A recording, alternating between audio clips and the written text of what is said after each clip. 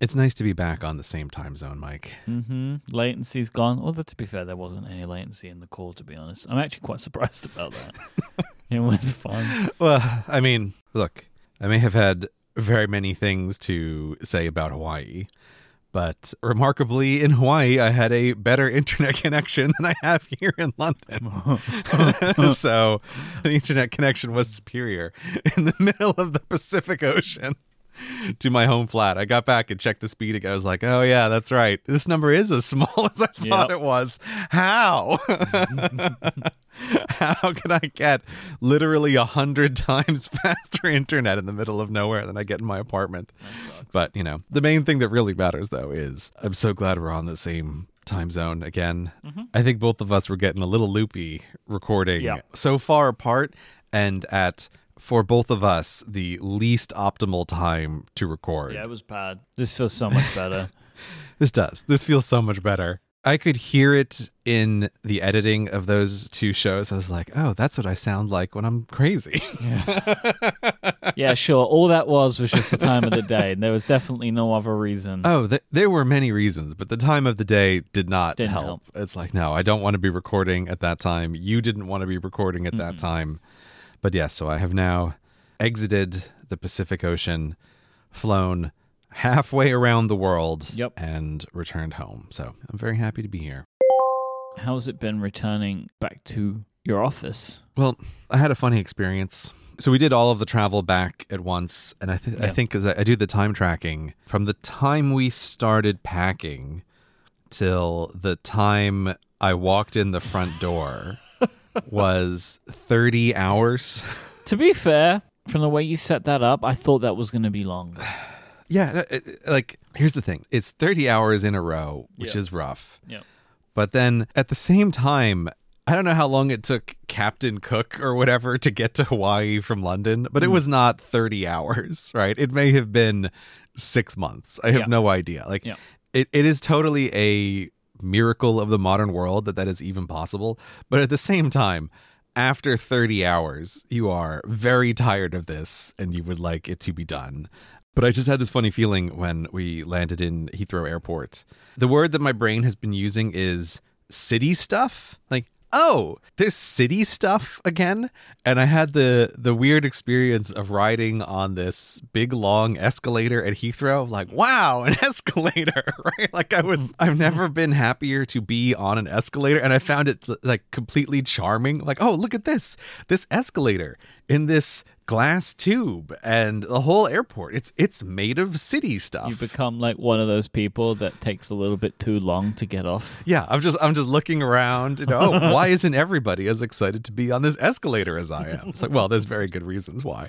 I just keep thinking of all of this like minor city stuff that seems delightfully novel in a weird way to me now. This is always the benefit of traveling is things are different in the place that you go.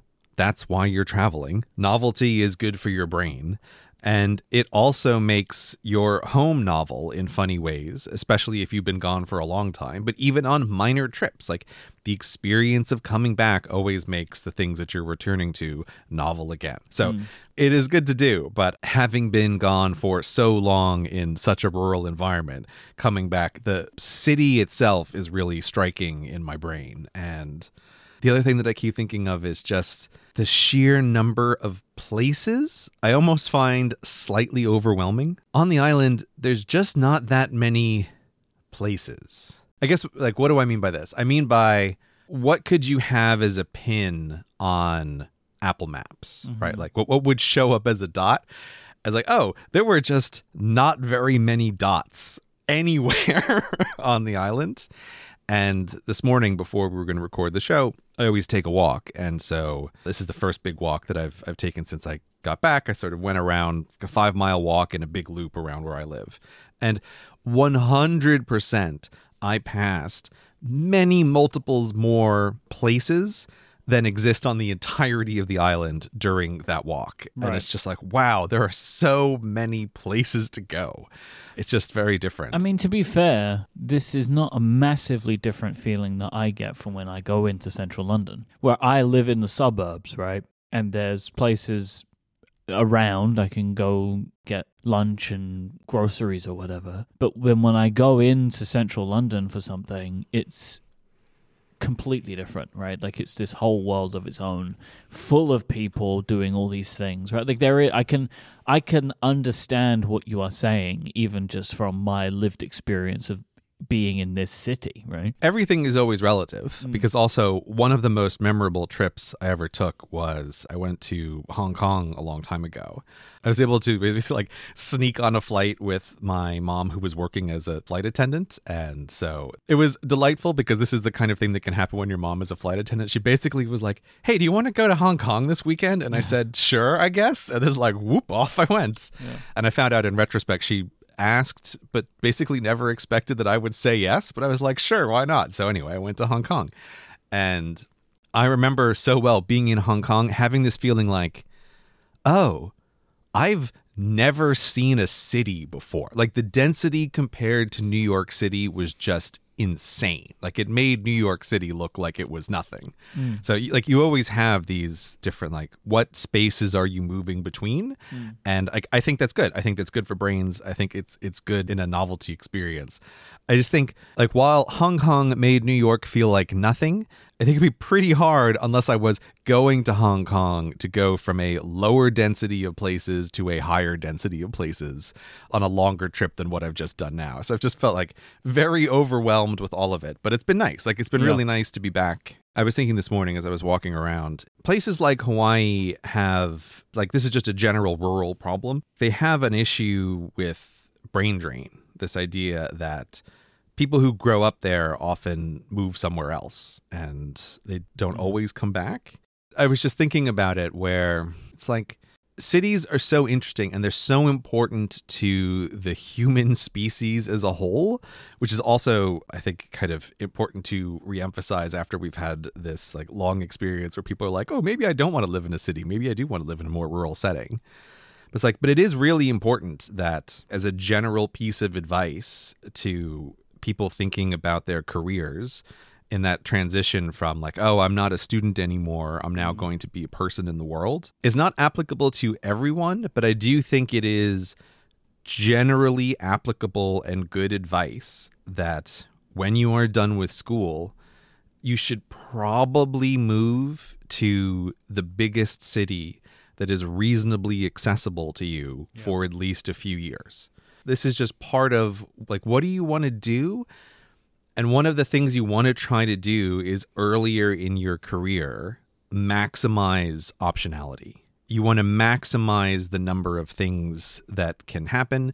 Yep. You want to maximize the number of opportunities that exist. I mean, this is why people pay obscene amounts of money to cram themselves in one bedroom in a 5-bedroom flat, right? Yeah, exactly. When they're starting out in their careers, because if you live, like, we're talking about London specifically, right? But if you live in London, you maximize everything. You maximize the places you can go, the people you can see, the people you can meet, the experiences you can have. Yeah. By having lived in that environment. Like, I know this from like some professional groups that I'm in, and they're like people that work in large, like much larger, huge companies, right, in the UK, and media and stuff like that. And it's been really interesting to talk to them during the pandemic and now coming into a different stage where we are now. And it seems like for a while they were very much like, oh no, like no one's ever going to want to come back to the office, to an element of like, oh no, there's some people that really do. And or there's people that like, they want flexibility now where they can take time to go and be somewhere, but they still want to live in the center and they still want to have our central office.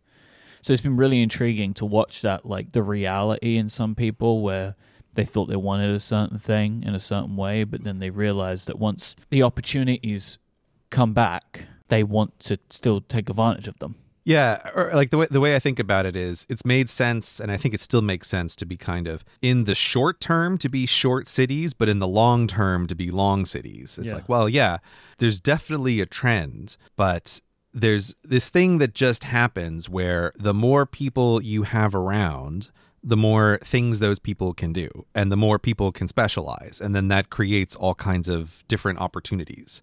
It came up in Hawaii with a couple of people who were thinking about work and changing things. And you just realize, like, in an environment where the density of people is low, the options of what people can do are extremely limited. Yeah. And then I come to London and I just think, like, oh my God, how many people are simply employed just as, like, the delivery drivers? I don't know, like 25% of the city, as far as I can tell, is employed as delivery drivers. But like, that as a thing is a thing that just simply can't exist in a low density environment. And it's also why you end up with people who can be really specialized at their work. Where do they usually exist? They exist in the cities. So yeah, I don't know. It's just something that's been on my mind. That's interesting, right? That in a non-city environment, a smaller environment, you end up with like this, the work is this core level of work by and large, right? Like, what are the things that we need as a community to sustain ourselves and, you know, to get what we want out of life as a community? But then in the cities, there's obviously the luxuries, right? Where like, but that goes from gig economy work, delivery drivers, taxi drivers, all the way up to like the real thinkingisty jobs. Yeah. Also like incredibly specialized jobs. Like in London, there's just a shop that's famous for just selling umbrellas, right? Like, and that's what they do. It's like, this is the world-class shop for, you need a fancy umbrella. Yeah. But like, that can only exist in an environment where the density of people is so incredibly high. Or like you get those like food shops, right? Where it's like, we do this one little thing. Like one of the popular ones, which unfortunately did close during the pandemic, was Serial Killer in Shoreditch, which was a cereal cafe. That was I think you told me about that. That's a great idea. You could go there and you could get a bowl of cereal, and it doesn't exist anymore. They unfortunately didn't make it through the pandemic, but they have an online store still, so you can still buy from them, which you always could. But they shut down their actual cafe that they used to have. But like, you know, that can only exist in a place of really pure abundance, right? There's no other way to sustain something like that. Yeah, or it's, I don't know, I feel like I'm lacking what I want to put into words here, but it's like just simply the presence of a lot of people allows those people to engage in a wider variety of activities. And that is good. Like, a higher density of people makes people better. And I'll say, I know you're not saying this, but like, just on the flip side, that idea of the small community is like very tantalizing to some people. Like, it is the speed of life which is really attractive. And as I am getting older, that becomes so much more attractive to me. Oh yeah, but this is what I mean by, there's a cycle that I think it is useful for people to be aware of. And that cycle is, when you have finished education and are entering the workforce, it is generically good advice for you to move to the largest city that is accessible to you, whatever that means. Like, you know, in your region and how far you're willing to move from your family, you should make that move. That's generically good advice. But then it is also the case that as your career goes on, that truism, it becomes less true. And you can start taking of the advantages in the reverse direction, where after you've established yourself, there may be ways that you can move away from the city, but still take like the advantage of the career that you have built with you. And just as someone is more established in their career or in their life, the optionality matters less because you have chosen which of these options are important to you, and then you can maximize in a different way. So yeah, it's something also like my wife and I have discussed as well, as we've thought sometimes about, does it make sense maybe to move away from London now? And we've deliberately decided that we're not going to do it in the near term. But it is a thing where it's like, this starts to make more sense in a way that it didn't make sense 10 years ago. Whereas like 10 years ago, the optionality of being in a big city has been hugely important in my life. But it's like that becomes less important the more established you are. And so I'm not surprised to hear that you're also having that same experience as well. You know, you also just want a bigger studio, and so you need to move further out. I don't need a bigger studio. My mega studio is sufficiently mega. I do sit in here and look around sometimes and be like, I definitely got more than I should have. But like, I remember, whenever I see that, because like, I'm in a building where it's all individual spaces, right? And over the time that I've been here, for obvious reasons, there's been a lot more turnover in the space. So every now and then there's like a little space that's available. And I look at it and I'm like, really, that's what I should have got? Right. Like it's like just a place for like 2 people or whatever.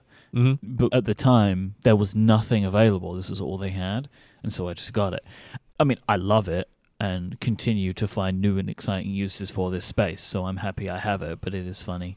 You know, like something I like is there's a company that was in an office opposite me, and they do like clothing stuff. And I'm pretty sure they had like 5 employees. You know, they were working on designs and that kind of stuff. And they just looked like they were constantly on top of each other. Like it looked terrible for them, right? Like, but now they've moved into the unit next door to me, which is actually bigger than mine. And I just feel really good for them, right? Because it's like they were there for, I don't know, 6 months or so. And I always felt sorry for them because like it looked like they were really squished. And it made sense. They looked like they were starting out. Kind of like when I saw them moving in, like I said to the guy, like, oh, this is really great. Like, I'm happy you're doing this. He's like, oh, yeah, like things have grown for us and we finally got a space. And I was like, yeah, man, do it. You know? I totally get that. When I was at a co-working space, I really enjoyed also seeing that thing where it's like, oh, this team starts as 2 people and you watch them grow over time. And then eventually they outgrow the co-working space entirely and disappear. But that always felt really good to see. Like, oh, people are building things, they're making things, and they're being successful at the things that they're building. And, you know, it's real positive sum. And I've got to wonder, what do they think goes on in here? I think about this a lot, right? Because I have noticed them, they have noticed me. There was like once, there was like, I had a delivery go there or whatever, you know, so they know I exist. And now I'm next door to them, right? And it's only ever me that's coming in and out of here. And they must now especially have an idea for how big this space is. What do they think happens in this office? You know? What is going on in here? You're a product designer. That's what's going on in there. Do you know, I tell people that more now, that I work in product design. Oh, do you? Okay, interesting. It's easier than podcasting. Because if I say podcasting, I always get that like, oh, yeah, of course you do. You know what I mean? Like, oh, yeah, one day you'll make it, you know? Your little hobby or whatever. Like, that tends to be the word. It's like, oh, that's a fun hobby. Like, no, it is my profession. I've made a good professional career out of it now. But now I say product designer because it's just, I like it. One, I like it. I was actually thinking about this the other day. You know, people ask you, like, if you could do anything that's not your current thing, what would it be? And I have like 2 answers for it. I have one, which is the actual answer now, which is like, product design would have definitely been one of mine, right? Like the idea of coming up with and helping in the creation of physical products that get made and then sold. Like that has been something I've always wanted to do.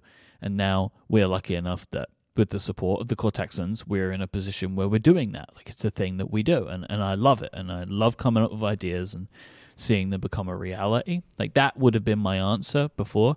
Now, because I do that, my other answer is television. I would love to do something in television, like write a TV show. Really? I've never heard you say anything about that. This is pure dream for me, which is what, okay, right? Like this is pure, like, if you could do absolutely anything, you already had the skills. Creating a television show and writing a television show and maybe even acting in a television show, like, I would love that. Huh. Yeah. Because I know it's not a thing for me, right? Like, yeah, but still. It's a dream, right? Like, if I could have a dream, it would be in that world. I love hearing people talk about it. And I love, like, just as a viewer, like, trying to pick things apart anyway. Like, I've always enjoyed that.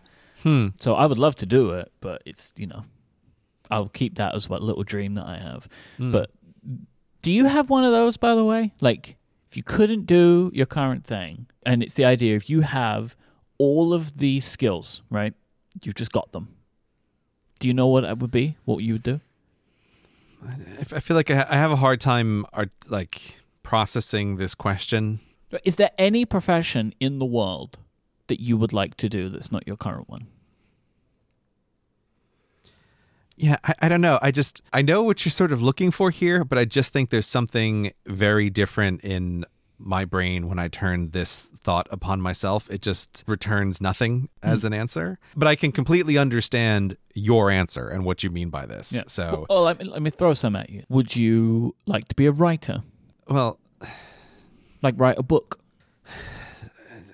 I guess I think the problem with that is I know too well how miserable that would be. both because a huge part of my work currently is writing. Yeah, and yeah, I know. I have seen up close several friends write books, and it's like, boy, that process does not sell itself when people write books. What about something with animals? Yeah, I didn't. It's like I don't know. I don't know how to. Like, I think that you're not going to get. I'm not going to get an with answer. This No. question. I can tell now. I wanted to just try on a couple. Yeah, no, neither of them worked. So, but that's great though, because that means you're already doing the only thing you would want to do. You know. Well, again, the way I always describe it is that I am extremely well suited to the work that I do. I think that is the best, most accurate sentence to describe my current situation. I mean, you have crafted your own job, so if you weren't, I don't know what you're doing. Yes, right. You know what I mean? Like if you created this, if you're not suited for it, I don't know what you're up to over there. But like, it's just to say, like, obviously, podcasting is my first choice, right? Because I did the same thing. But it is that question: if I could do something else, then first thing would be to make stuff, and now I have the joy of doing that. But to go back to where I was with this initially, and I don't even remember how we got to it, that is what I will tend to say to people now when they say, what do you do for a living? Mm-hmm. It's product design. I have to say, I'm also quite grateful to the existence of Cortex merch, because I have now updated it's like this has been constantly a problem in my life, is telling people about what I do. Partly just because on a personal level, I just loathe the conversations that come up when this happens. Like, it's always just very awkward and weird. It just it never goes well. I hate everything about it. But also, like, I had to put it this way, like, at scale, it can cause a bunch of problems. And so it was actually very nice, because the last 2 or 3 weeks in Hawaii, that was when we really had all the family over. And so it's like the house was just packed full of people, and it was great. But one of the things that was really helpful is we finally had a consistent story as a family about what does Gray do. And so, like, basically had a meeting of like, okay, everyone, listen. So now when someone asks you what this person does, the answer is, he works in stationery. That is the official story. And it was great because I had with me a bunch of the Cortex products. So it's like, I had the pen, I had the notebook. And so it was actually quite useful, because weirdly enough, having those sort of props really sold it to the rest of the family. Like, yes, this is not really what I do, but this is what we're going to tell people what I do, because it just makes everything easier for everyone and like reduces a bunch of security concerns and like other problems, and like showing people, but like, look, I really have made a pen and I have made a notebook. I think that really sold it as like, oh, okay, we're not lying. We're just mentioning only one part. He really does work in stationery. And so let me tell you, at least the initial testing of this worked great for like a 0 follow-up questions kind of answer. So if there was, for any other reason, a good reason for us to create Cortex Brand was so we both had an easier story to tell people about what we do for a living. Yes, thank you. Thank you so much, Cortex Brand. This episode of Cortex is brought to you by Squarespace, the all-in-one platform for building your brand and growing your business online. You can stand out with a beautiful website, engage with your audience, and sell anything, your products, services, or even the content you create, because Squarespace have got you covered. With Squarespace, you can get started with a best-in-class website template that you can customize to fit your needs.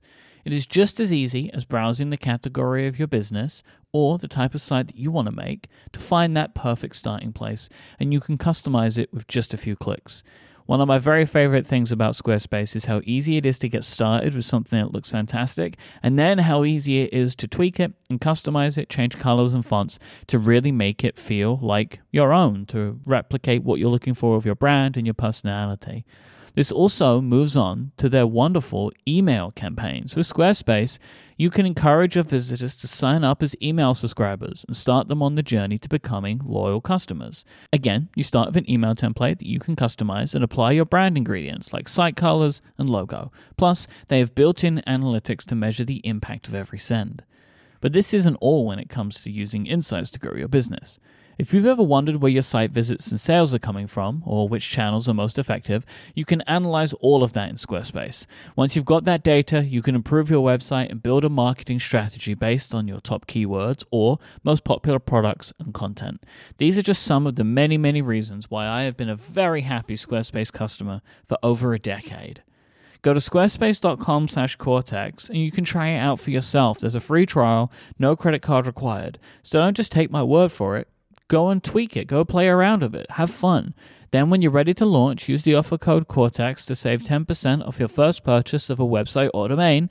That's squarespace.com/Cortex. And when you decide to sign up, use the offer code Cortex and you'll get 10% of your first purchase and show your support for the show.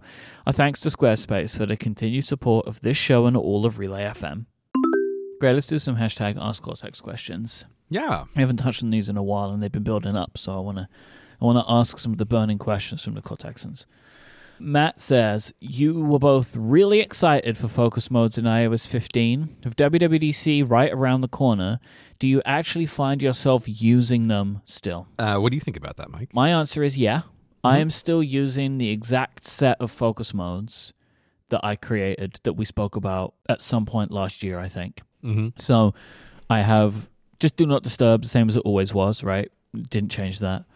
And I have my recording focus mode, which turns off basically all notifications except from Adina and also from Carrie, our VP of sales, because I figured they're the two people when I'm recording that I might need to hear from. And then I also have my exercise focus mode, which turns off 100% of everything except notifications from the activity app. Right. It's the only place I get anything. And I still use them. I use them across all my devices. I'm still using the shortcuts that I have to trigger them at the times that I want them. I would say that they built a really good foundation with focus modes, but they need to do more work on it. I want to see them continue. I hope they will.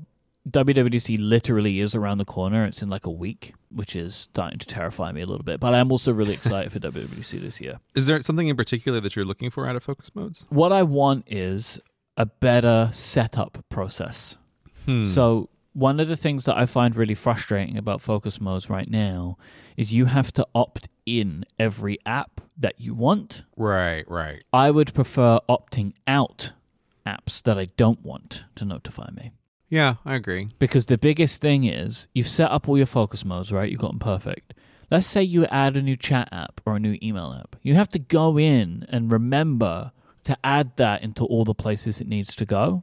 Like, I would prefer focus modes to work how kind of like notifications does, where like something notifies you and you're like, oh, I don't want this here.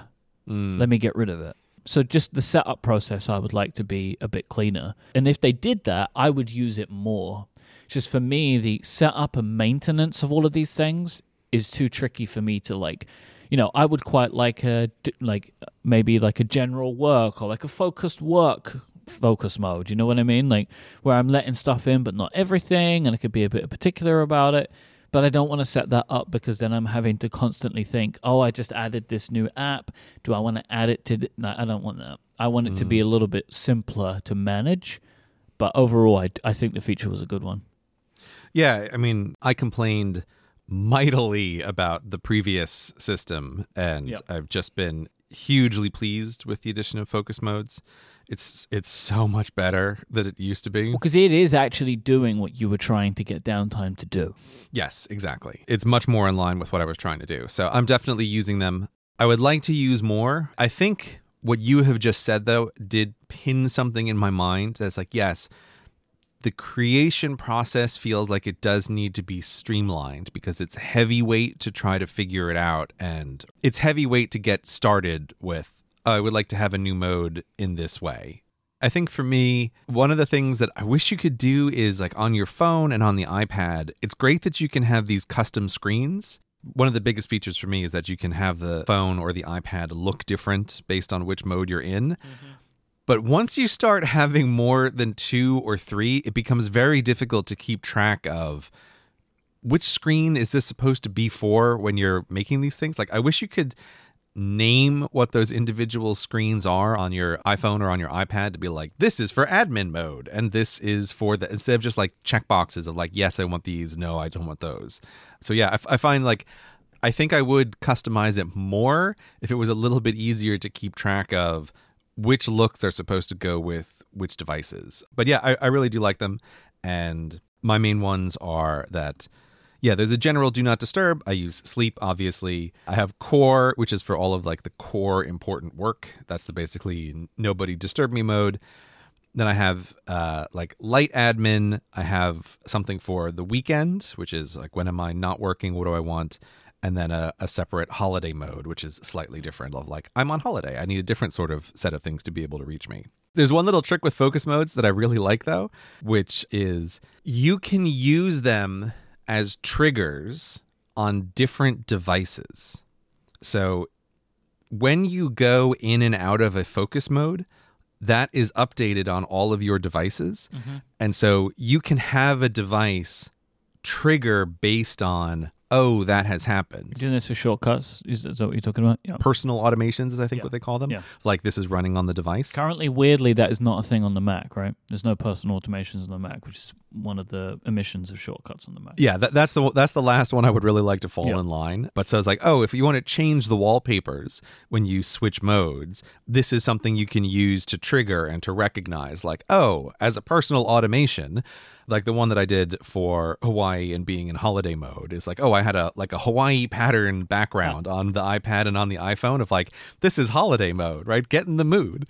But I always wanted it to be on both devices. And so you can have the automation just look and see like, oh, when we've tripped into holiday mode, change the wallpaper on the iPad. And the other one I was really quite pleased with myself in terms of automation is I sleep with white noise. So we have like ocean sounds that play, which I'm sure also will be funny to Mike. That's like, yes, I listen to airplane sounds when I'm on the airplane. And when I am in Hawaii, like we're playing ocean sounds while we're sleeping. Traffic sounds in London. Yes, exactly. That's what I do. Doesn't everybody do that when you're driving in the car? You play traffic noises. But what happens is the sound, the white noise sounds of the wave, like will keep my wife asleep forever. Like basically as long as they're playing, she like can't wake up. She has a really hard time waking up with that. And so we're just playing those sounds off of the iPad. But you can use a trigger, which was really great, of the phone, my phone knows when I wake up, like it switches out of sleep mode. And so I have the iPad look for that, like notice when we've swapped out of sleep mode.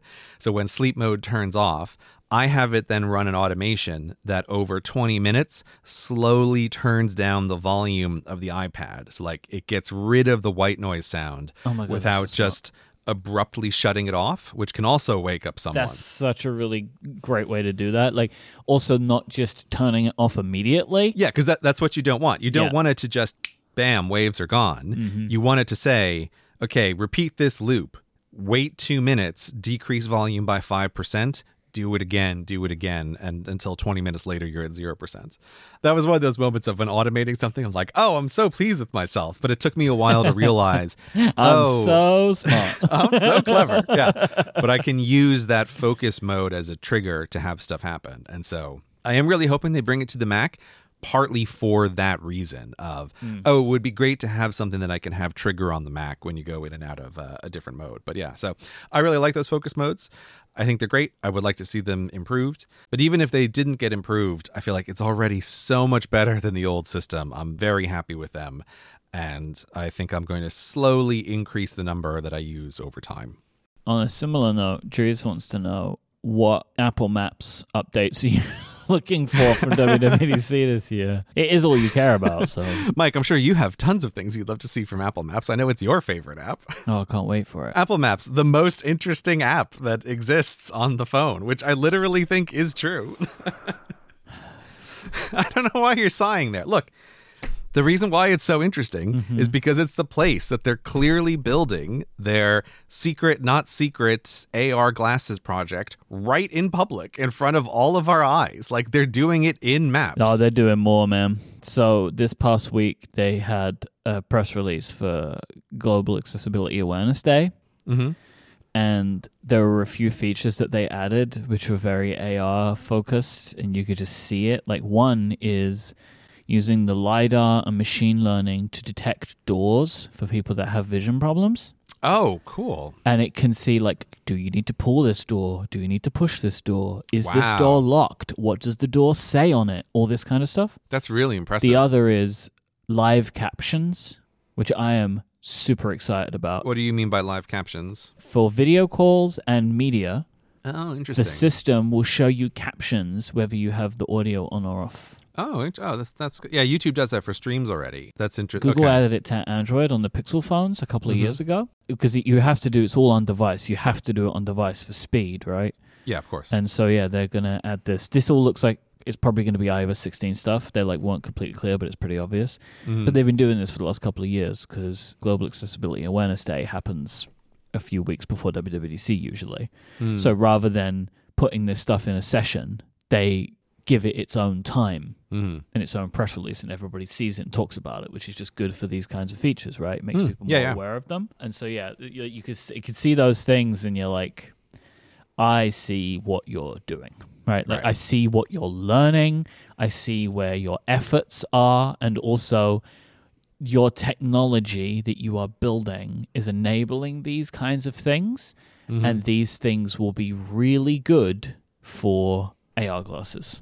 I mean, behind the scenes listeners, I'm teasing Mike because I do sometimes harass him by sending him screenshots from my phone of like cool things I found in maps. Look at this. Good work, buddy.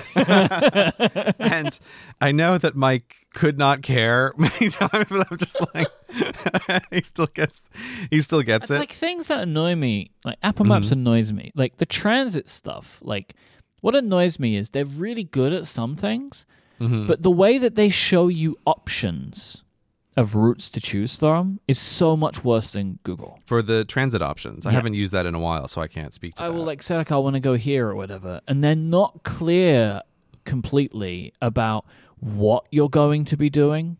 Just like you're going to be getting on a train or something. Like I would have to try and find an example. Oh, okay. I know. I do know what you mean. Yeah, some of the connection stuff. Yeah. I think though that this is one of those cases where they're slowly building towards this more, because one of the things that I did send Mike a screenshot about when I was very excited to try it was the AR walking directions that you can do on the phone with maps, where it knows exactly where you are and it draws little floating arrows in the space in front of you, which even on the phone it worked surprisingly well. But what I think is interesting is also being in a big city like London, you can see them testing out some of these features. I love how they're clearly for special buildings and big locations, they are making very realistic 3D recreations of them inside of maps. So if you go browse around in London, you'll notice on the Explore thing where they're using all vector images that some of the buildings in London are really detailed and they're colored. Oh yeah, I'm looking at them now. Tower Bridge is nice. And they keep adding more and more. Yeah, like the Tower Bridge, that whole area. Oh, Tower London's great. Yeah. That's getting better. They're adding these things in,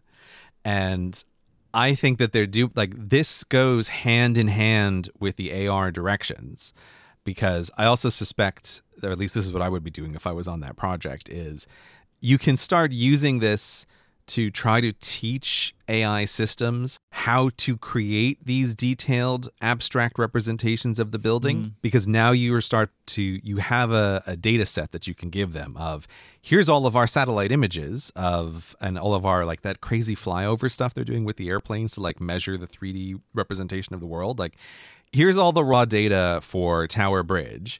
And then here we of the humans have created what it should look like, or here's the Tate Modern, or here's the Shakespeare's Globe. And then you can start to use that to expand to the whole world of, if we give you all the data we have on any building, can you do this? Can you recreate what it should be like? This is what I mean by like, I find the Apple Maps development stuff fascinating, because it isn't just about maps. It's about an abstract but very legible for both humans and for machines recreation of the whole world. It's like I can see what they're doing. It's so cool. Sounds creepy when you say it like that. I don't understand what's creepy about that at all. A recreation of the whole world. I don't know. Yeah. There's something about that. It's like, I don't know how I feel about that when you say it that way.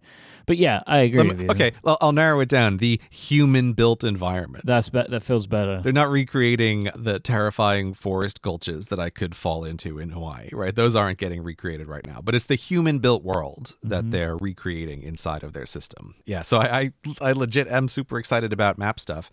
I don't particularly have any, like the actual answer to the question, now that we've gone on a huge diversion, I don't particularly have any features except for I may be the only person on Earth who uses their guides as much as I do, which is the way that you can tag stuff and like keep track of it in Apple Maps. So I basically put everything that's interesting to me, I mark on Apple Maps so that I can always just be aware of it in the world.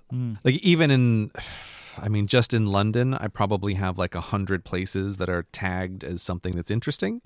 And if I'm ever reading a book or just, you see a YouTube video on an interesting place, I just love to throw in a bunch of these tags so I'm just aware of them.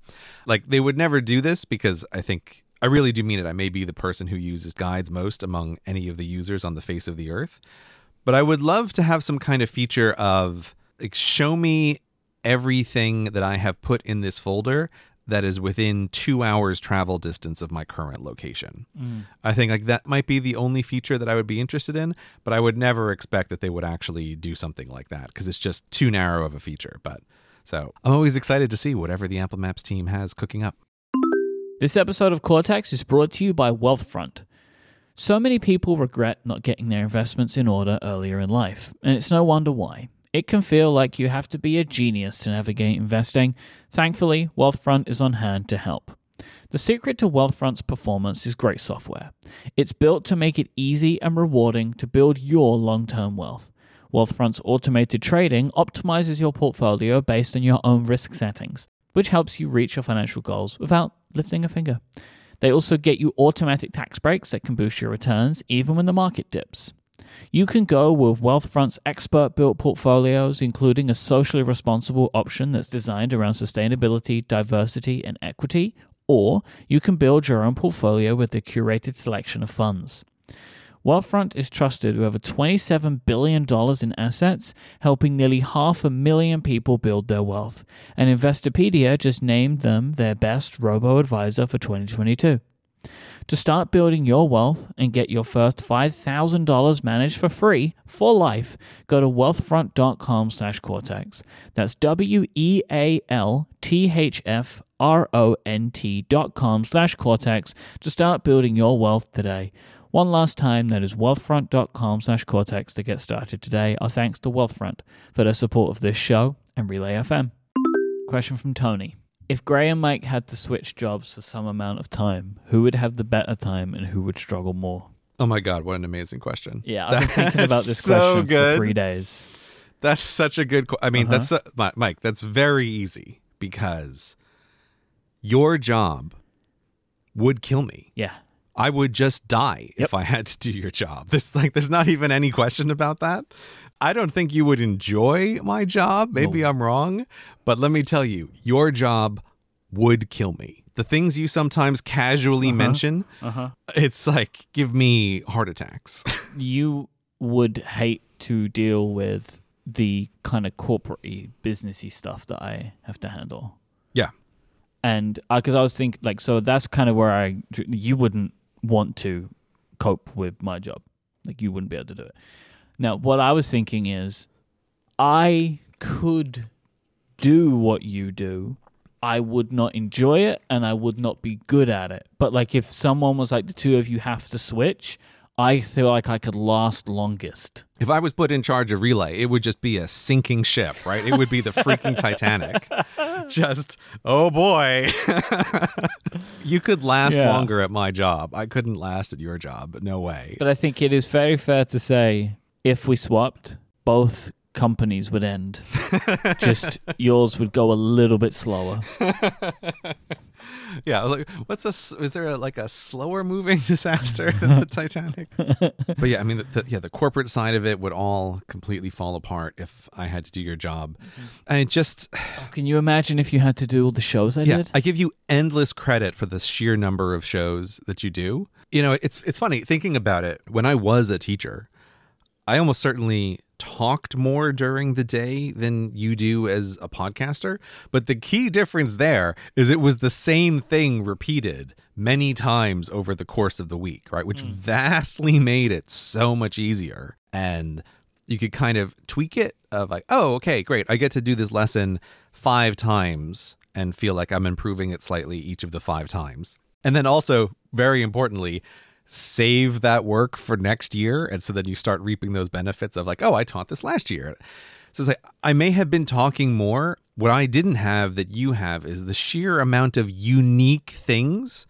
I think your podcast schedule I would just be sucked dry. Like I had some kind of crossover with a vampire, and it's just like, oh, I'm just a total husk of my former self, and I have nothing more to give. That's how I would be after 2 weeks of doing your job. I would be dead. Yeah.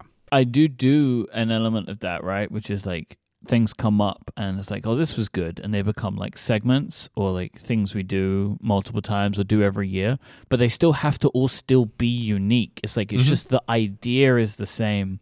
The actual content has to change. Like we don't do the same thing every time. So yeah, there is an element of like you create this kind of pseudo calendar of things that you can come back to. But yeah, that is the hardest part, is that they all need to be original every single time. I don't want to do the swap, but no. I would be worse at it, without any doubt. Mm-hmm. Peter has a question here, which is, what is one good and one bad habit that you picked up from your previous careers that you still have? Which I also think is a very good question that's catching my attention. I'm also finding very hard to answer. So you go first with this one, Mike. What's an answer for that? Mine are, it's actually two sides of the same coin. Okay. So one thing that I picked up from working in a large multinational corporation, right? A huge bank, and most of the skill that I was able to bring forward was working in the marketing department for a number of years. The good thing that I took away from that is understanding corporations, how people work within them, structures and hierarchies and the way that people talk. This has been very useful for me when working in the sponsorship side of our business. Understanding what people's wants and needs are, like the aims that they are trying to fulfill, and trying to not take some decisions too personally.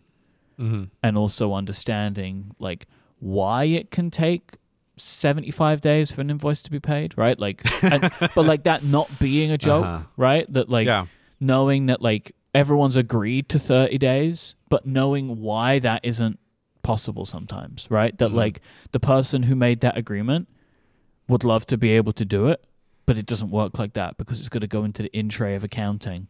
It's like, oh, there are 3 people off in accounting this week, so it slows. It's like just realizing that like that doesn't mean you are being personally affronted, right? Yeah. And that everyone had the best intentions when we all signed this contract, but understanding that realistically things don't always work that way, you know? And so knowing that that's the way that things kind of move, because I used to have to do this, right? So like someone would send me an invoice and I would send it to accounts payable and never thought about it again. Right. There's just like a level of understanding of the structures that is very helpful to me. The bad side of it is how frustrating I find corporate speak, and that never left me. And I still hear it, I still see it, and it really grates on me. Why does it grate on you? Or like expand on that. I wished people would just say what they mean or what they want to say, rather than trying to hide it. Yeah, isn't that the purpose of corporate speak, though, is to obfuscate what they're actually trying to say? Even from themselves, sometimes, I think. Well, that's it, right? I just wish people would get rid of it. And I know I fall victim to it like everybody, right? Because it's a change. Sometimes language just changes and we co-opt these things. But like the amount of emails that I have received in the last 3 years that have been some form of like in these trying times and due to the current situation, I just wish people would just be a little bit more open and to say what they mean rather than the best/worst one that I ever got, somebody sent to me. I honestly couldn't believe that they'd written this, like, hope you're staying positive and testing negative.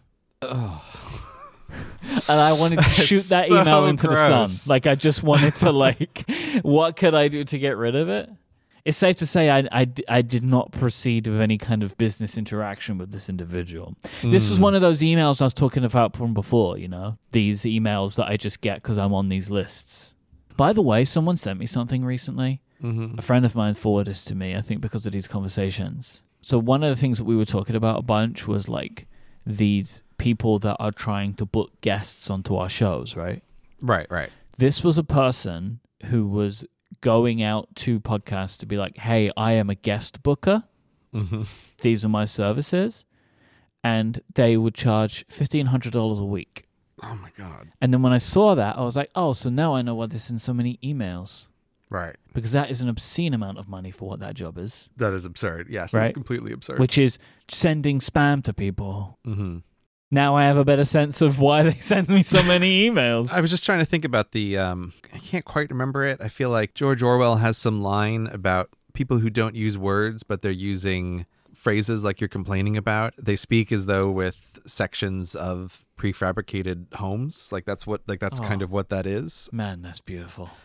Orwell was pretty good with words. I don't remember the exact quote. That man, he knew how to put a sentence together. You know he what knew I how mean? to put a sentence together. But yeah, he has some line that the gist of it really struck me of like, oh, it's not sentences, it's sections of prefabricated homes that are just coming one after another.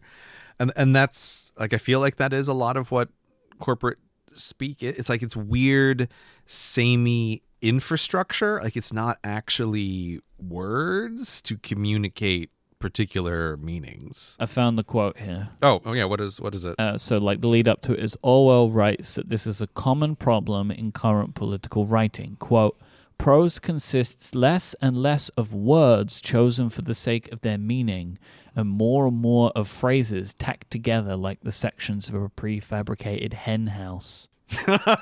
Even better. Hen house makes it even better. I will say, yeah. I was going to say, that's again like the skill of someone who can write like that is hen house gives that a completely different meaning than homes. Yes, right? it does. Yeah, it makes it so much worse. It makes it so much worse. And that is a beautiful sentence that's going to stick with me for a while. Yeah, there you go. There's like corporate speak is falling into that same category as like, oh, it's weird kind of infrastructure for a hen house. That's not even a custom hen house. And it is one of those things which, like, super unfortunately is just, it's changing language, which is, I find it a shame, but it is what it is. Anyway, so that's mine, where I feel like the one good and bad habit that I picked up from my career is about corporate communication for me. Yeah, I still wanted to talk about language because I feel like I need to stall for my answer, but because I think part of the reason that question caught my attention is the bad habit is the much more interesting part of that question. But just in being a human, I think your own bad habits can sometimes be less obvious to you. So like I was trying to think about that, and there's nothing that jumps to mind. And this isn't really a habit, but I think something really good that has stuck with me that came out of my previous career as a teacher was... Again, this is a little hard to articulate, but what I want to try to express here is that, like we were talking about before, you have these different phases of life, right? And you start out and you're a kid and you're not responsible for anything. And like, that's what being a child is like, you're an idiot and everyone else is responsible for your actions, but not you.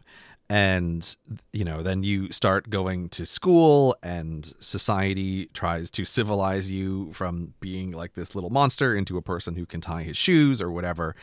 And as you go through school, you're growing up and you're becoming more of a person. And then you leave school and you go out into the real world. And you still have this transitionary period where you're new at the job, and so people can still treat you in a less serious way, but you're still in the real world. Like, I have a very particular moment. It wasn't really anything, but like for me, this was really defined as like a moment that it just really struck me as, oh, this is real now. Like, everything is serious.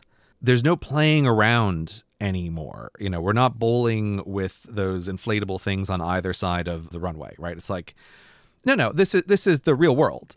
And I would translate this as like, it helped me really become serious in, oh, are you seriously trying to go out on your own and become self-employed? Are you being serious about it? Or are you doing things that feel like they're working towards this goal, but they aren't really?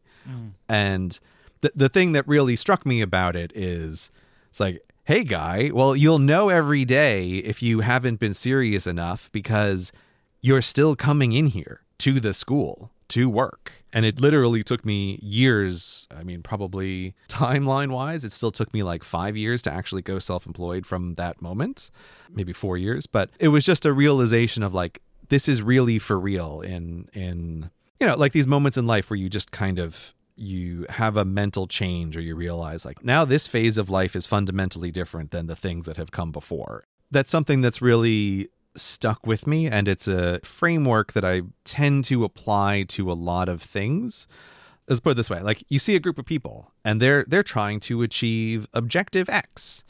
And a very important question is to ask, are these people actually serious about trying to achieve objective X, no matter what it is? And I wish I could like articulate in more precise words what I mean by that, but it's like something that I got in this moment of like a real clarity of like, this group looks like they're trying to achieve objective X, but if you were serious about it, what would you do? Like if they want to have a world where like X doesn't exist anymore, are the steps they're taking the steps that you would do if you were serious about making a world without X as soon as possible?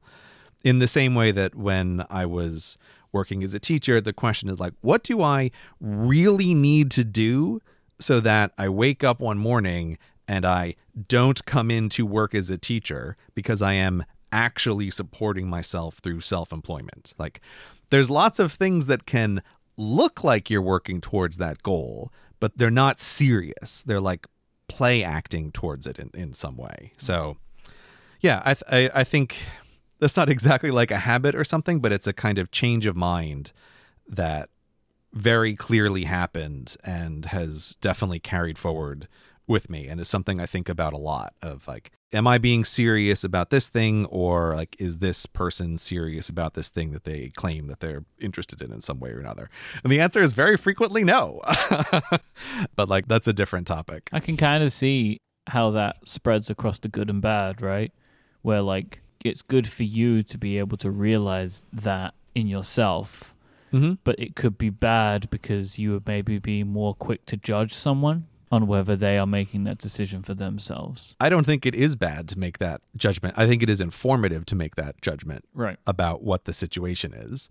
I do also think that it has come up on the show many times, like, I'm not the best with people, but there's a way in which, I don't know, maybe this is helpful for people who are like me, where you come across a person and like they're working on thing Y and they claim that they're very interested and serious about thing Y. But you judge that like, oh, they're not actually doing the things that if you sat down and like wrote them all on a piece of paper, like, what is the most cost effective per unit time thing that you should be working on in order to do this? Like, they're not doing any of the things that are at the top of that list. They're doing all the things that are at the bottom of that list. It's not a judgment that like that person is bad. It's just a kind of like, oh, okay, well, they're just not serious about that. And that's fine. I don't know. I find it like it's helpful, whereas it would be more frustrating in a way to kind of like take them at their word that they really mean this. It's like, no, but you don't. You're just acting as though this is a thing that like you're very interested in fixing this problem, but it doesn't actually seem that you're doing any of the things that would do that. So yeah, I don't know. I think it's a useful framework that I can't articulate any better than just this simple word of like serious, or do you really mean it? And there's some kind of objective measure in the world that would be different about it. You know, like maybe going back to that thing about writing, it's such a dumb joke, but it always stuck with me. There's like a really old joke from Family Guy about Brian working on a novel, and there's like all these clips of Stewie giving him a hard time about like the novel he's working on. And that encapsulates like people who aren't serious about doing a thing. It's like, how's that novel you're working on, right? Like, because everyone knows with that joke, you know, people who are in these situations of like, they want to be a writer, and it's like, oh, okay. Do you know what writers do? They write the book. We've all got that great novel, right? Like everyone's got that in them. On the flip side, to be quite harsh about it, it's like, you know what writers don't do? They don't go to classes about how to write a novel. They don't get PhDs in English literature. It's like, and this is again one of these things of, it's sort of obvious to say, but if you just think about it for a second, it's like, oh, how many of the great and successful writers in the world have formal education backgrounds in English and writing? The answer is like basically none of them. And if they do, they were all already writing before that happened. And like they got those jobs because they were writers. So that's like an articulation of the seriousness. Like, you want to be a writer, oh, but you're getting your PhD in English literature. Like you're not serious about this at all. Like you're doing something that sounds and looks like it's towards the goal, but isn't really. So anyway, that's more of a mindset. But I feel like that came out of working in school and trying to become self-employed and just really having this realization of like, oh, there's a totally objective measure about whether or not you've achieved your goal here. And it's whether or not you're still coming in to work at the school. And so what actually really needs to happen to change that in the real world? And that's what you need to focus on if you are, quote, serious about accomplishing that goal, which, again, still took me many years, but I think it wouldn't have happened if I hadn't kind of like, in a particular moment, had this realization and this mental framing for things. This episode is brought to you by LinkedIn Jobs. Spring is typically a time of renewal and growth, both personally and professionally. As your small business grows, LinkedIn Jobs is here to make it easier to find the people that you want to talk to faster and for free. Finding people for a role can be so complicated. Where do you start? Do you start with talking to your friends? Do you post it on social media? What do you do? Well, with LinkedIn, they've got it all covered for you. Not only will they help you find the right people because they have access to just so many professionals, but they're also going to make sure it's the right person for you, which is the most important thing. You can create a free job post in minutes on LinkedIn Jobs to reach your network and beyond to the world's largest professional network of over 810 million people. Then add your job and the purple hashtag hiring frame to your LinkedIn profile. This spreads the word that you're hiring, so your network can help you find the right people to hire. Then simple tools like screening questions make it easy to focus on candidates with just the right skills and experience, so you can quickly prioritize who you'd like to interview and hire. It's why small businesses rate LinkedIn Jobs #1 in delivering quality hires versus leading competitors. LinkedIn Jobs helps you find the candidates you want to talk to faster. Did you know that every week nearly 40 million job seekers visit LinkedIn? Post your job for free at linkedin.com/Cortex. That's linkedin.com/Cortex to post your job for free. Terms and conditions apply. Our thanks to LinkedIn Jobs for the support of this show and Relay FM. So speaking about serious, you serious about TikTok? Did you actually create a TikTok account? Did you do it? Oh, yeah. No, Mike, I'm deadly serious about TikTok because, yes, I did upload to my TikTok and I got tens of views on my TikTok. No way. What's your TikTok account name? Oh, God, I don't even know. It has... The problem was I went looking and there's already a bunch of CGP Greys. Like, yeah, I did upload to TikTok. I forget what the actual official one is called, but there is an official CGP Grey TikTok on which was uploaded my couple of TikToks, and it did terribly, which is exactly what I was expecting. I had no expectations in any other way. Is it CGP Grey official? Maybe. I don't even know. This was like how much I didn't want to be involved. Okay, I think it is because of the two that have been uploaded, and they're like the Our Place one is 2,200, and the Towels one is 1,500. Yeah, so I did upload those, and also since we did the last show, what came up while we were recording, and then I just did was also joked about uploading the Towels Are a Lie as a short, since it was basically a short already. So it's like, why the hell not? This is funny. I've always kind of wanted this on the main channel anyway, so let me just upload it as a short. However, though, I will say, like, this is actually kind of a funny follow-up to that very concept of like being serious, because so now I have 2 shorts that I posted. The Towel Is a Lie one is at like 800,000 views, and it'll probably hit 1 million views. Mm-hmm. And now, again, I understand that is just a re-upload of a thing I already do. It's 19 seconds long. Like it's even in shorts land, it is really short. But it's like those SAT questions where you go like, as A is to Y, how is X to Z? as that first short about our place was to my regular videos, the second towel short is to the our place short in terms of all of the stats that I actually care about. So again, views look great, but behind the scenes... I see what you're saying. Okay, right? So in all the ways that the first short performed badly compared to a regular video, the second short compared to even that one poorly. Yes, right. So the stats that I care about for the first short were all like 1/20th to 1/30th for a regular video, and this one is like a 20th to a 30th compared to the short. So it's like, oh my god, I spent almost no time reformatting that and uploading it to YouTube, and my business still lost money when you think about the fixed costs and the value of my time simply like re-uploading a thing that I had already done. There's a couple of things I sort of shot while I was in Hawaii where I thought like, oh, this might make like a fun short. I don't know. There's one in particular that could be like, oh, if I just spent an afternoon, I could put it together. So I'm not entirely done with shorts, but since that conversation, I have become looking into it a bit more and thinking about it more, even way, way more negative on shorts as a thing that makes sense to do than I was in that conversation where I was already incredibly negative. It's been tech earnings season, so it made me think you are bearish on shorts right now. Yes, I'm extremely bearish on shorts for me. Like, again, I still think it makes sense depending on what kind of creator that you are. Yeah. I'm not saying it's, well, actually having installed TikTok and played around with it a bit and also watched more shorts to more fully understand the platform, it's like, I do kind of think that the shorts format is intrinsically bad for civilization. You know, which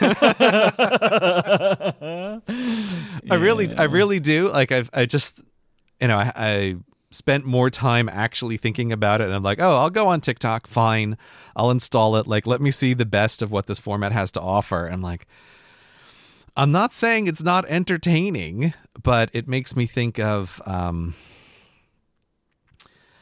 I don't know. It makes me think of this fundamental property of... Is it a fundamental property? I don't know. Just this process by which civilization works to refine certain sorts of experiences. And I think like this is a refining of the I am content consuming experience that is too far. It's gone too far in a particular direction. And I think particularly the like, I am watching something that is vertical on my phone with my thumb hovering above it to swipe at any second. It's like, I just think it's bad. I think it's bad in the way it trains your brain to, as you said, Mike, munch through content. I was just going to say, it's the wrong kind of munching, man. It's the wrong kind of munching. Yeah, look, I will say, like, we obviously got quite a bit of feedback from people that really love TikTok. And, like, I want you to know, and like, I get it. I get it. I get it. Like, I have seen some absolutely hilarious magic TikToks, right? Yeah. Like, things that have just really made me laugh. So, like, I'm not saying that the content is bad on there. I'm like, what I'm trying to say something slightly different, which is like the structure of it, the whole way things are presented is intrinsically. I can give you an example, right? So this is part of why I was still looking into it a little bit more. Is so when you're making a video, one of the things, if you are making something that you do want to be widely seen, that's useful to think about, is you have to think about the margins on that video. So, for example, you have things like what are called title safe areas. If you want to put words on the screen, you should have them within a certain boundary from the edge. Because if someone, say, is in a classroom and projecting onto the screen, you can't guarantee that the word at the very edge is going to be shown all the way. But you can be like very confident that as long as you keep a 10% buffer from the edge, they're going to see the words. And so I was also doing a thing with shorts where I was thinking, oh, okay, well, if I'm going to make this stuff, I need to be aware of like, what are the margins for these videos? So like with YouTube, when you hover your mouse over just a regular video, like the controls come up on the bottom. And that's a thing that you want to be aware of. Like you don't want to put anything vital where the controls are going to be. One wrong mouse move and no, you can't see the subtitle. You've obscured something. Now, is that vital? No, it's not vital. I break that rule all the time, but it's still something you want to be aware of like, where can I guarantee information can be seen and where can I not guarantee that the information can be seen? And I started to quickly mock up on the shorts format, like what can I guarantee can be seen and what can't? And I was like, like this is, I was like totally revolted when I realized, oh, you actually have like this totally horrific margins for where controls are going to be and what's actually going to be shown on the screen.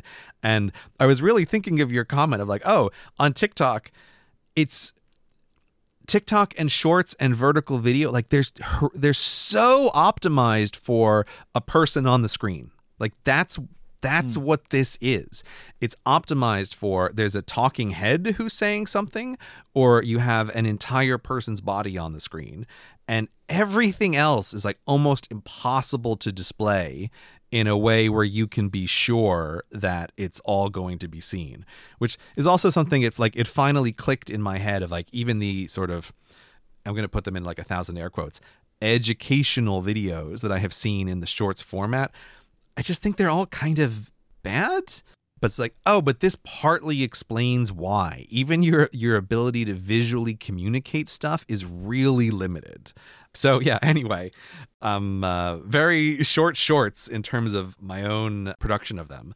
I have a couple more that I might try, but in my own mental framing of like constantly trying to scry the order of projects that I'm going to work on, it's like this got totally put to the bottom of the pile of like, yeah, I may do some more shorts, but only if it really happens to work out. I'm not going to intentionally spend some time on shorts compared to almost every other project, even after just 2 and then seriously investigating the format some more. I'm just like, I think it's kind of intrinsically a bad format, and it's been too refined as a product, and it's gone past some marker where it is now bad. It works for some creators, right? But yeah, you've got, this is kind of what I was saying before, like, I think the energy and the way things are displayed, it's all a very specific type of thing, right? And it's just not the area that you work in.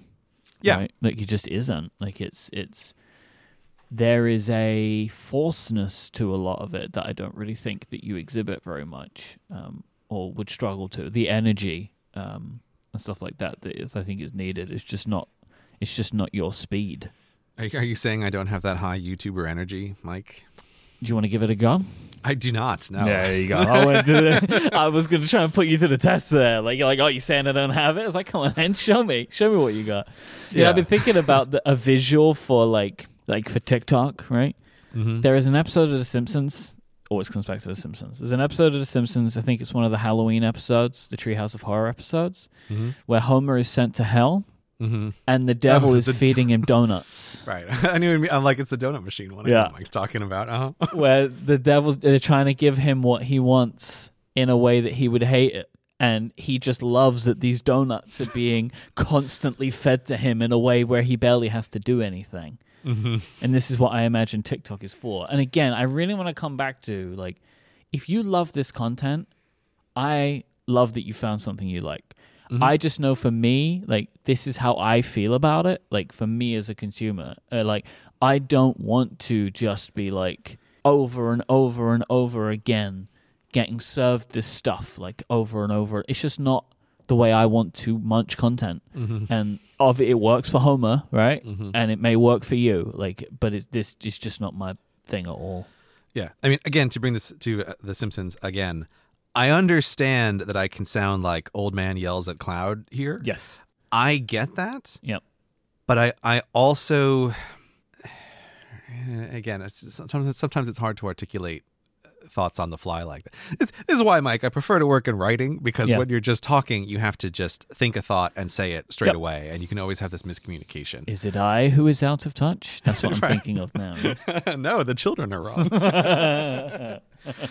There is a tendency to think that say, oh, so I've been on YouTube for 10 years, and then TikTok comes along, and there's a very easy way to go, oh, of course, all the people on YouTube, they don't get the new format, and this is the way that it's all going. And it's like, yes, that can be true, but I'm also saying, like, I think that TikTok is bad, and and shorts content is bad. And I guess what I keep trying to say by refine is the history of media is, oh, well, a long time ago, we used to only have oral traditions in which we would just tell stories to each other. And then we had writing, and then there were books, and books is what existed for a really long time. And you'll have people dig up these quotes where it's like, oh, Aristotle was really concerned that the kids aren't going to be able to remember anything because now we have writing. And it's like, oh, it's easy to take that metaphor to everything that's modern and to go like, oh, it's as ridiculous as Aristotle being worried that books were going to make the kids forget how to remember things. It's like, yes, okay. But so we had books for 1,000 years, and then we have radio, and then we have TV.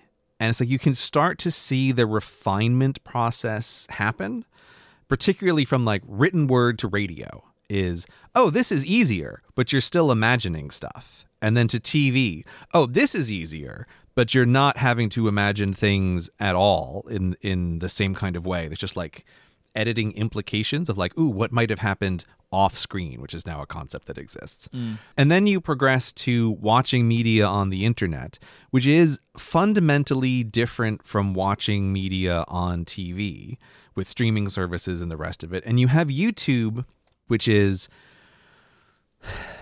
like, I'm going to put YouTube as net positive, but it's not crystal clear to me that that's true. Like, I think I could have someone argue that it's not net positive, and I'd be open to that argument.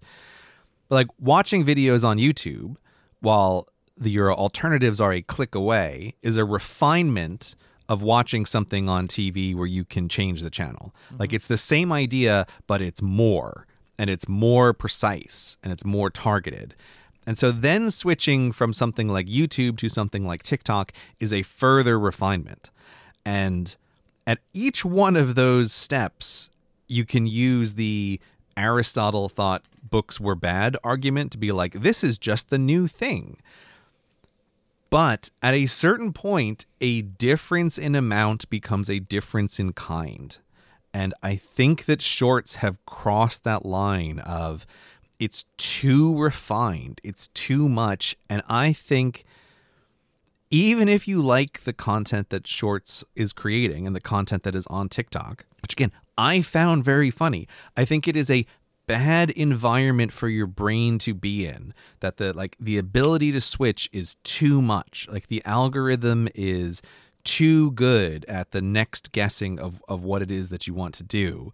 And I think like a key marker of this is also just like, even when I say it that way, I think people can hear it the wrong way of like, oh, you're just thrilled in every moment that you're watching TikTok. But that's not necessarily the case. I think a marker of its bad is just the ability to spend a huge amount of time on it and kind of come away a bit like, oh, where did all those hours go? I don't know. I just spent 3 hours watching things 30 seconds at a time. Mm-hmm. And if you think that's not doing something to your brain, I think you're wrong. And again, I may be old man yells at cloud here, but this is part of the reason why I'm also more negative on the shorts, is kind of thinking like, even if I made the best versions of the things that I tried to make, it's clearer to me now that they're still existing in an environment that is just, I think, kind of antithetical to brain health. So, yeah. Clearly, we are both quite anti this form of content, right? Like, I think this is very obvious, right? And I know that there are going to be many people who think we're wrong, and I'm fine with that, right? Like, yeah, it's fine. This is fine. This is going to happen, and I encourage people to enjoy the things they enjoy, but I agree with you. I think that this form of content is ultimately not good for the consumer, and I actually think it's worse for the creator. I watched a really incredible video that I'll put in the show notes that I encourage people to watch, made by Hank Green, where he was going through the economics of TikTok and how basically you can't make money on TikTok. And this is one of those things that we spoke about last time of like, once anyone gets super famous on TikTok, they try and do something else. Because it's just this style of content, I don't think can really work for monetization. Because even if TikTok start giving you money, right? Everybody knows, like it's the same with YouTube. Like for a lot of people, for most creators, the real money is in the ads you can put inside of your video, not the stuff that goes around it. And if typically the videos are short, even though they can be long, but typically the videos are short, and also they're like being served purely by this algorithm by and large, I'm not sure if that's going to get conversion because you're not building relationships with the audience in the same way. So for a lot of creators. So yeah, I just think that ultimately this is a thing that's happening right now, but I think is going to adjust. I mean, I could honestly see TikTok kind of as it is anyway, changing to become more like YouTube and less like it started. Yeah. The videos are getting longer, right? As like a thing. So it's like, well, now you're just becoming more like YouTube than you were this, hey, here's a 7-second, basically more like YouTube, less like Vine.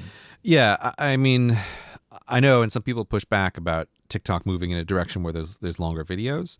I think the key defining feature for me of the two bad elements is vertical video combined with instant swipe to next. That to me is the refinement that I think is bad. Yes, I agree with you. Vertical video for a bunch of technical reasons that I think people it's just not obvious unless you are on the creation side of things about how limiting that actually is.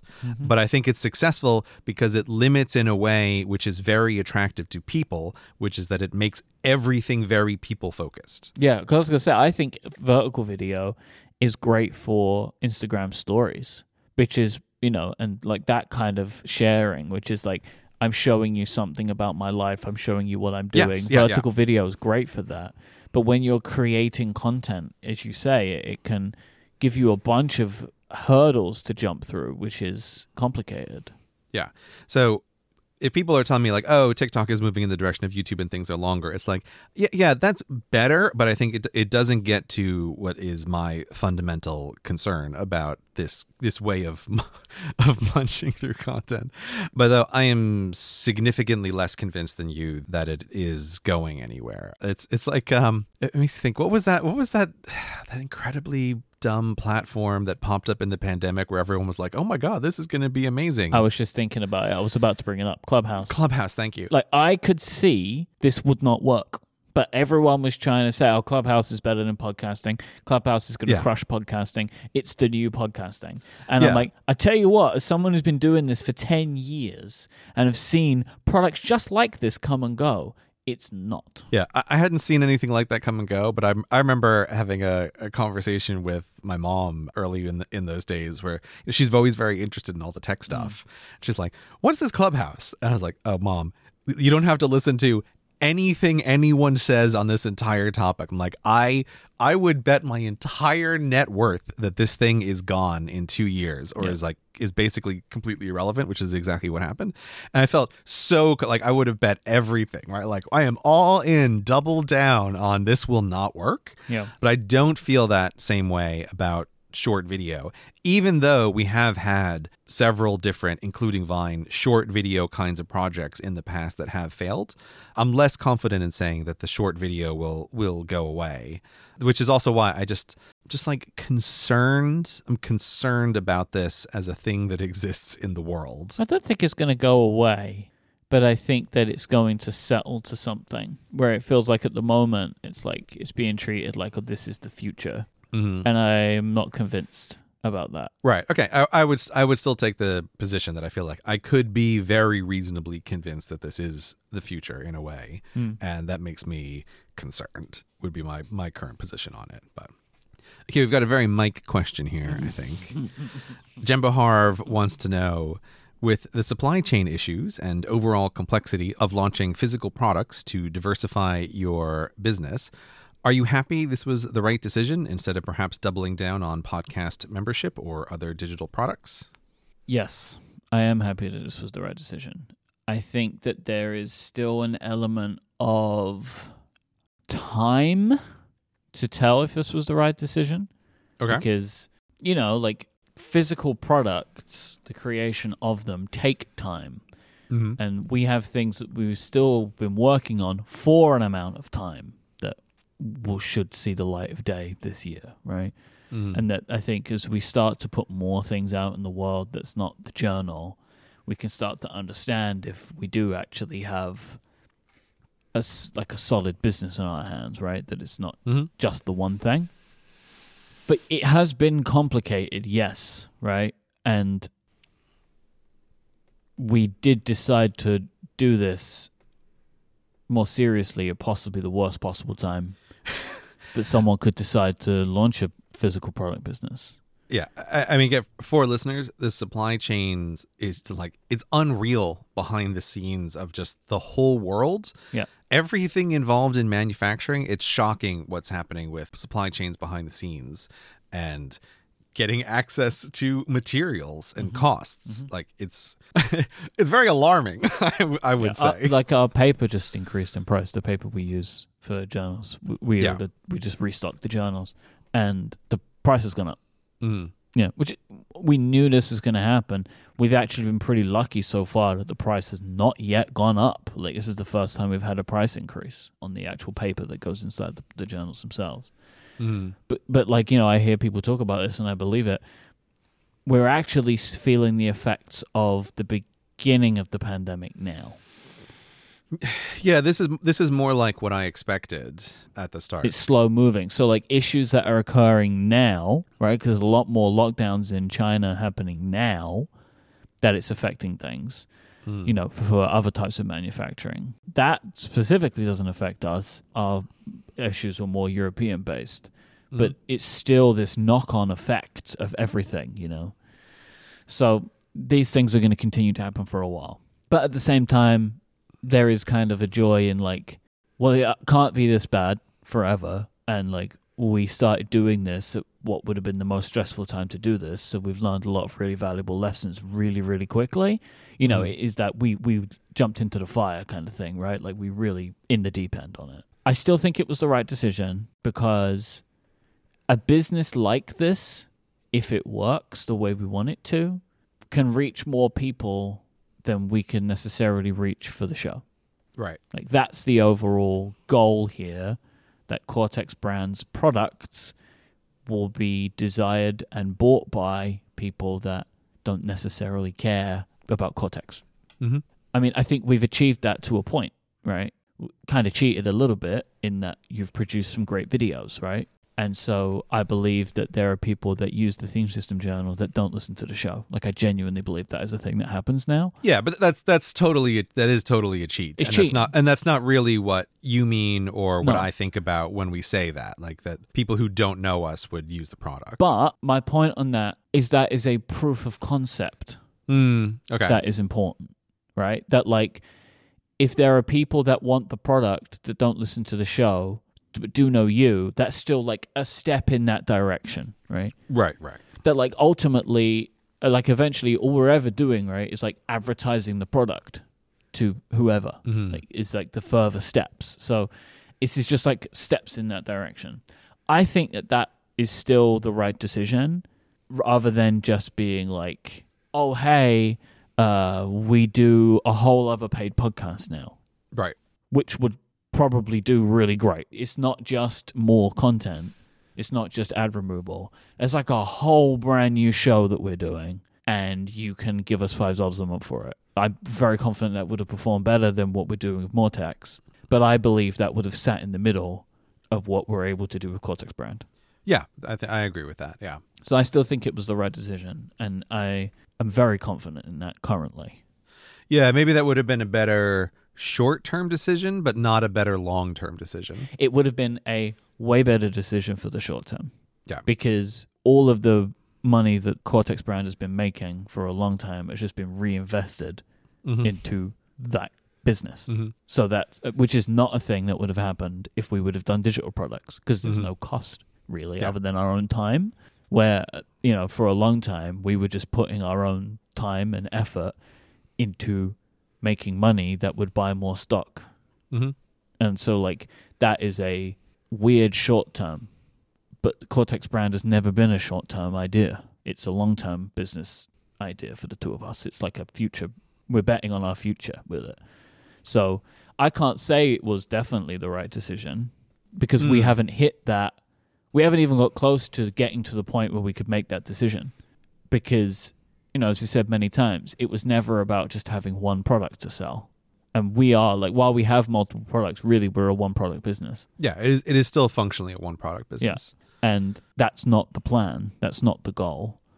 And we need to continue accelerating from the point that we're at now, which we are working on, to try and understand this answer more fully. So can't really answer it now, but I still think my point of this is I still think we have made all of the right decisions to get to the point that we're at the moment to allow us to continue moving on from it. By the way, we do have a membership option though, which you can always get access to by going to getmoretext.com, which gives you longer ad-free episodes of every single episode of Cortex. So you get more content with no ads at getmoretext.com. Getmoretext.com.